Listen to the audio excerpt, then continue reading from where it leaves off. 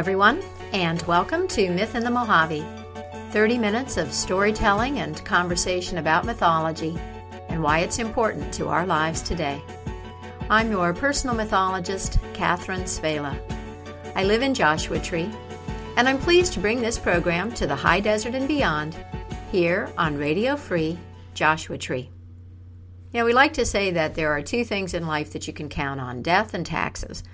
And there's actually a third, change. Things are always changing. And there are some changes underway at Radio Free Joshua Tree.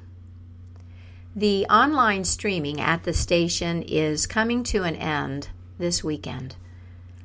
I imagine this will be a temporary situation, but this is the last Myth in the Mojave program that will air on Radio Free Joshua Tree for the foreseeable future.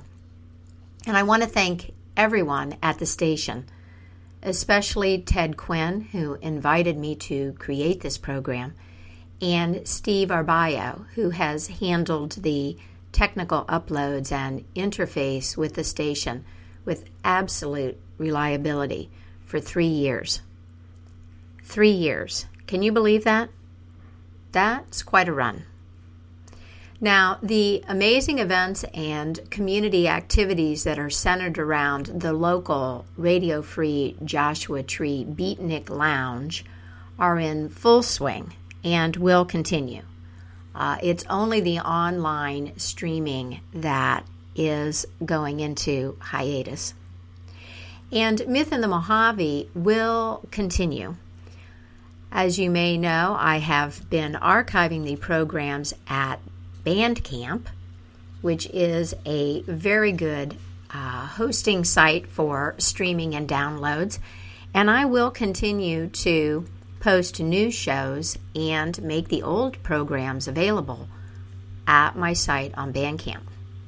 So please subscribe to Myth in the Mojave through the Myth in the Mojave website or the Myth in the Mojave Facebook page, or follow me on Bandcamp so that you can receive regular announcements about new programs and so that your access to Myth in the Mojave is uninterrupted. Thank you, Ted and Steve and all of the folks behind Radio Free Joshua Tree. I'm looking forward to the next iteration on the internet. The theme of change is a good segue into the topic I want to talk about in this program. How do you and how do we as societies imagine the forces at work in our lives? One of the functions or purposes of mythology is to answer that question. It's a huge topic, so believe me, we are only going to bite off a teeny tiny little piece of it. But I've been thinking about it a lot in the context of the 13th fairy, aka Maleficent, the angry, evil one who comes uninvited to the party, interrupts the proceedings, and curses the baby, usually a princess, bringing about a magical sleep. A magical sleep that starts at age 15 or 16 when the princess pricks her finger on a spindle. I got interested in this figure after I saw the film that Angelina Jolie did on the fairy named Maleficent.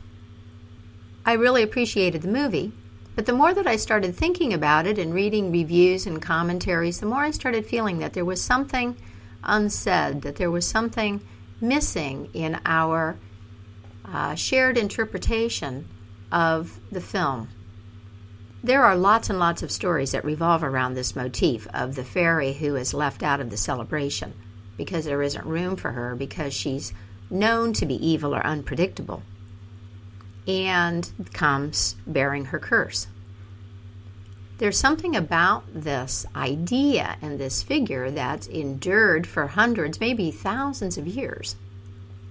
And obviously our fascination is continuing because we've got this movie that came out just a couple of years ago.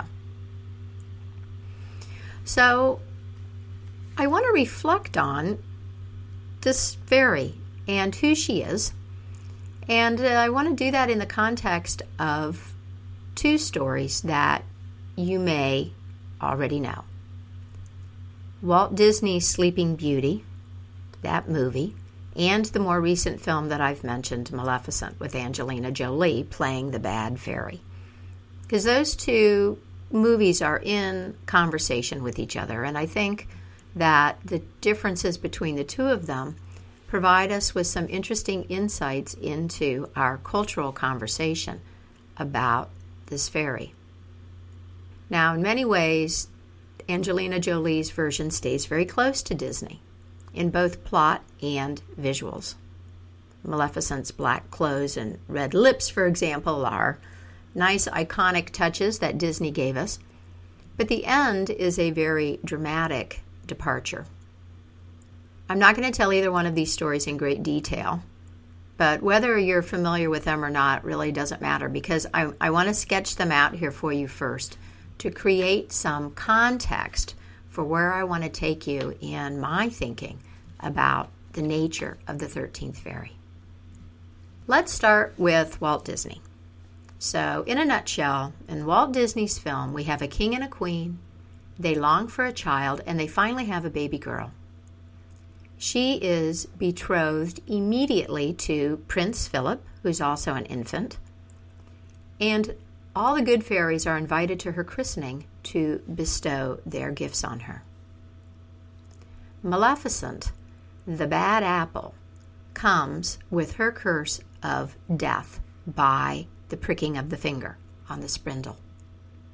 The last of the good fairies has yet to give her gift, so she softens the curse and says that the princess will not die, but will rather fall into a deep sleep, a sleep that will last until she receives true love's kiss. As a princess is growing up, attempts are made to protect her from the curse. This includes the removal of all spindles and spinning wheels from the kingdom, and the good fairies themselves raise and watch over her. But just as she's about to turn 15, one magically appears. Suddenly, she sees a spinning wheel for the first time. It's probably furnished by the evil Maleficent, who has been looking for her and trying to make sure that her curse does come about. In any event, the girl is pricked, she falls asleep, and now it's time for Prince Philip to arrive to save the day. In Disney's version, the evil fairy, the 13th fairy, takes dragon form, and in this form battles with and is vanquished by the heroic Prince Philip with the aid of the good fairies. The prince, who was established as Princess Aurora's destined true love from the beginning, brings her back to wakefulness with a kiss. This is a story about the romantic notion of true love and the heroic, triumphant masculine. The image of the princess, seen as passive, and she is asleep, has often been criticized for its portrayal of young women as weak and helpless and in need of rescue, and for the suggestion that a woman and her life are completed when she is possessed by her prince. Okay. Angelina Jolie's Maleficent is a different fairy and a different story that is consciously in conversation with Walt Disney. What I'm going to suggest in this program is that there's something else going on in these stories and in our fascination with them, the fascination that leads us to still retell them, that's not been articulated, at least not in a way that I've seen. Okay, so Angelina Jolie's Maleficent. In this version, we first meet the fairy as an orphan in the fairy realm. The sweet young fairy and a boy, also an orphan, who later becomes the king with the cursed baby princess, meet in the fairy realm as children. He is there to steal something. she already has authority in her land and forgives him, lets him go unharmed, and they become friends.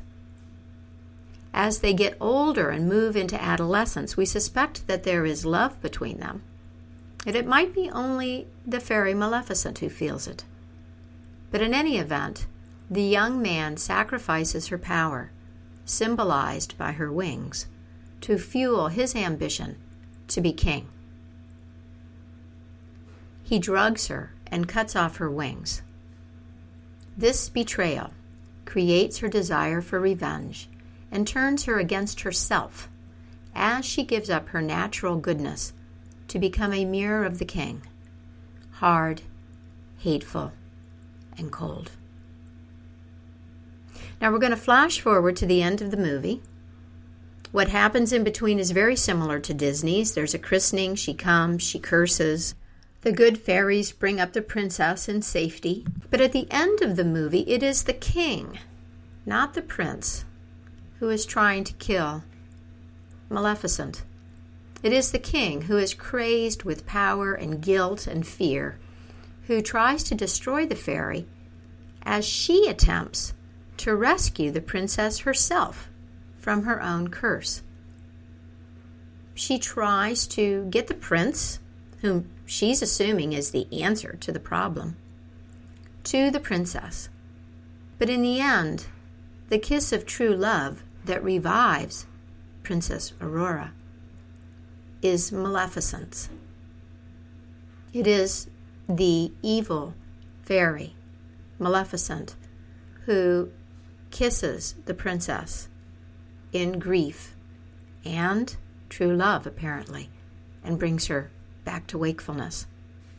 Now, in what I experienced as a very clumsy move in the movie, a voiceover at the end comes in and tells us that the villain can also be the hero and that no one is all good or bad and we're all combinations and so forth. And that combination is suggested by the fairy's name, I think. Maleficent always sounds to me like a combination of malevolent and beneficent. So, okay, yes, you want to say, what else is there? Now, I want to remain for just a moment on the surface of the story. I said that Walt Disney's version is about romantic true love, the heroic masculine, and the woman who is completed by being possessed by her prince. I read Angelina Jolie's story as one about the redemptive power of love, love between women, the love of mother for daughter, the love of an elder for a child, and of a woman's love for herself. As Maleficent's heart begins to open to the princess, against her will at first, but as she's watching this princess grow up, we see her with the princess and a deer in the forest. The Princess Aurora is interacting with this deer from a position of pure delight and without fear. And that scene is an echo of an earlier moment in the movie when it is the young Maleficent who is delighting in a deer. I think we're supposed to see the evil fairy remembering her own youthful self in all of her loveliness and innocence and promise in the princess. Ultimately, Maleficent forgives herself for the betrayal that she suffered at the hands of King Stefan, and she begins to love Princess Aurora and wants to protect her, and then becomes the one who saves her. Let's delve a little bit deeper here.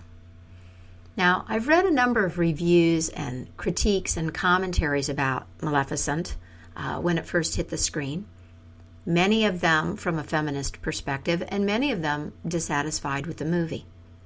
Because, they said, there is still a victimized woman, still a passive princess who needs saving, still a woman yearning for love, etc., etc. I agree with a lot of these observations, and with the impulse behind them to reclaim and redeem what has been very cruelly marginalized to our collective detriment in millennia of patriarchy. I honor that impulse, and it is one that defines my life and my work as a mythologist. This program being one evidence of that. And yet, I believe that the focus on gender, as important as it is blinding us to some deeper meaning in the story. A meaning that lives in this tale beyond our conscious manipulation, like a dream. Who knows how long people have been telling the puzzling story of a fairy who curses a child and brings about a magical sleep.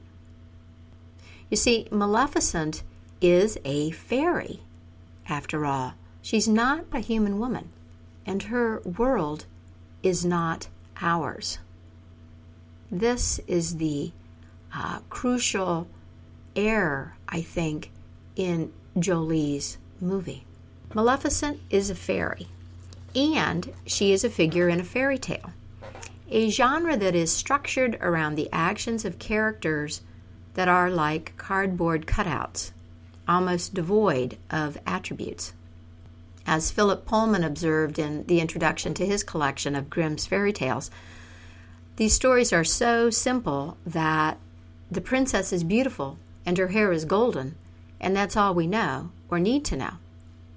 And yet the story works. That's because it's drawing on archetypal patterns. And this is important to understand because we see that the psychology then that we lend to a fairy tale is in fact our own. A version of a fairy tale and the response it elicits reflects the teller, the culture, and the individual listener. This is one reason why they are such useful and fascinating teachers. They are mirrors. Now, after I saw Maleficent, I went back to the fairy tale Briar Rose that was collected by the Grimm brothers. This is the story that inspired Walt Disney, and you can find it in the Myth in the Mojave archives if you want to listen. Tracing the steps back to this story led me into a different realm of reflection that I want to share with you.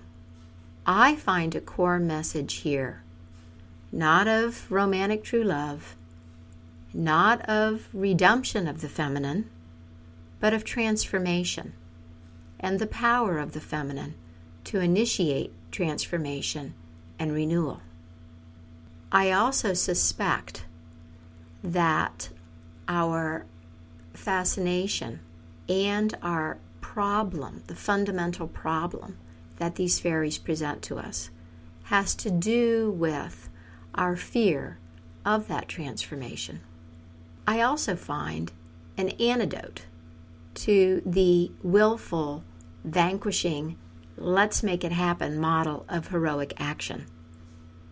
A model that has become the ego's mantra in our contemporary society and is leading us down a path of collective destruction and robbing our lives of meaning, mystery, and true creativity. Yep, that's a lot, isn't it, for a simple story. A story about a fairy who's uninvited and comes and curses a child and brings about a magical sleep. So let's unpack this by starting with the question, what is a fairy? The word fairy is connected to the Latin fata, the fates, that which is ordained, destiny, to speak destiny. When we're in the realm of fairies, we are talking about fates. You might think of Norse mythology, where there were the Norns seated at the root of the world tree. Or Greek mythology, the three fates, Clotho, who spins the thread of life, Lachesis, who measures it, and Atropos, who chooses when to cut it. Destiny is the thread of life, and spinning is the act of creating a continuous thread from tangled fibers. It's a precursor to weaving, which is an image for creation and the mystery of existence that is tied to the feminine. The fairy, then, is a face of the archetypal feminine, as the fates, and she's connected to the actions and the processes of initiation, transformation, and the aliveness that comes from being aware that we are part of a web, that we are interconnected, that we are interrelated. The initiation into the mysteries of life and death, an understanding of time and eternity, duality and unity, good and evil. This 13th fairy we've called Maleficent exists in the archetypal company of figures like Medusa, the Baba Yaga, the goddess Kali, to name only a few of her many manifestations. So this curse, then, is a necessary part of our life. It is fate, the limitations and or the imperfections that give shape to our lives. If we consider the fairies as fate, then we see that they are carriers of a variety of gifts that compose an individual's character and therefore destiny. Now that's why they are invited. We could look at the 13th fairy then as the fairy who is bringing the message of our death. Clearly someone that most of us wouldn't invite to the party. We will all die. That's part of our fate. The question is when.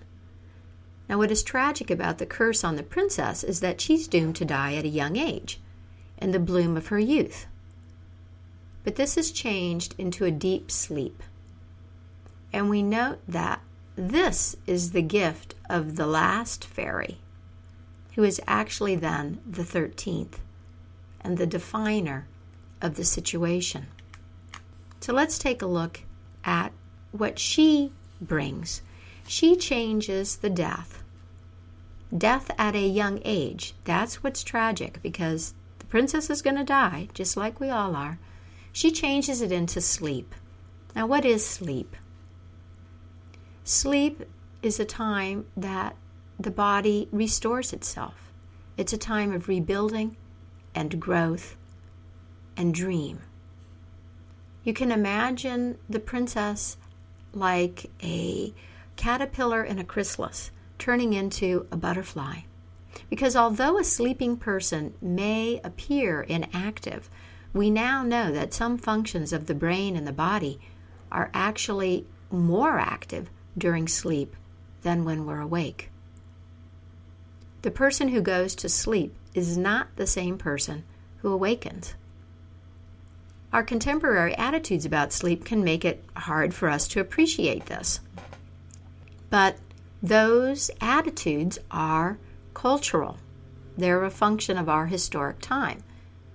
And I've got to mention here that it wasn't until the coming of the Industrial Revolution, with time clocks and bosses and the modern notions of a job, that sleeping more than 7 to 8 hours a night became slothful. People used to sleep when they were tired, period. They went to sleep more than once a day. They might go to sleep and then get up in the middle of the night and do things, even visit friends, and then go back to sleep later. Now, doesn't that sound like one form of heaven? And in all of your trouble sleeping, isn't the worst part of it knowing that you've got something else that you're supposed to do the next day that you're not going to be ready for? Sleep is a gift. Sleep researchers now also know that sleep is vital in some mysterious way for learning and memory formation. That is, for becoming ourselves. For identity is intricately tied to both learning and memory. And finally, how could we be human without the capacity for dreaming? One of my self-assigned tasks as a mythologist is to suggest alternatives to the prevailing view, the dominant paradigm. And this can involve a critique or a rejection of a myth, and I'm including fairy tales under that umbrella. But more often than not, I find myself digging gold out of them, because our prejudices the cultural constructions that we take as truth and our ignorance about the past can make it hard for us to hear the messages in these stories. There is a cultural evolution in the way that we see ourselves, the way that we see human beings, that I think sets us up not only to create but also to accept a story in which we would humanize and attach human motivations to what is essentially an autonomous, supernatural, psychic figure like a fairy. But that is, in fact, what she is. She doesn't need a reason as a fate to show up at the party. She simply is. The dangerous myths, I think, aren't so much the fairy tales, although our interpretations certainly can send us down the wrong paths. I think the dangerous myths are the ones that we don't see as myths. The dogmas and ideologies and theories that are taken as a literal truth or commonly accepted as factual reality, as the rules that run the world, that are really cultural constructions that exist simply because we agree to participate in them. Money, for example, is one of the big gods in our modern Western paradigm. But he only rules and operates and flows the way that it does because we let him, because we have created a mythology around him that extends far beyond accepting this symbol as a marker for actual value in our market transactions. That's a whole other topic. So I'm not going to go off into a big rant, but I will say that if we understood that story, if we understood that all of our rhetoric about money and the economy and what hurts the economy, quote unquote, if we understood that that was a story, that was a cultural myth, then we could, in the words of James Hillman, revision it. We could ask ourselves different questions, starting with what makes the story that God gives to the good and that money is important so appealing. It takes imagination, but that is something that every human has and can exercise. We truly do live in a mystery. Our lives are largely the result of forces and dynamics beyond our conscious control, even our conscious awareness, which is frightening and exciting. The idea that we can't foresee and can't protect ourselves from the things that life might hand us, that's something that most of us don't want to spend a lot of time contemplating. And yet, that is what this story shows us. The fairy will come. On the other hand, we also see that we will sleep before we die. Every life includes at least one encounter with the 13th fairy, the final one. If she doesn't come to curse your innocence and aid its transformation into power and wisdom, and to help you find the path to self-realization, well, she'll be there at the end when your thread is cut and your spinning comes to an end. But she's not the only visitor to attend your parties, to celebrate the threshold that you cross in the course of your life. Her sister fairies are there too, bearing the gifts that shape your destiny. The story that we've called Sleeping Beauty, that was transformed into Maleficent, that grew out of Briar Rose, and many other variations, is a story, I think, of transformation, of the power of the archetypal feminine as fate to shape our lives and to lead us with varying levels of gentleness into being what we are meant to be. So that's it for me, Catherine Savela and Myth in the Mojave for this week.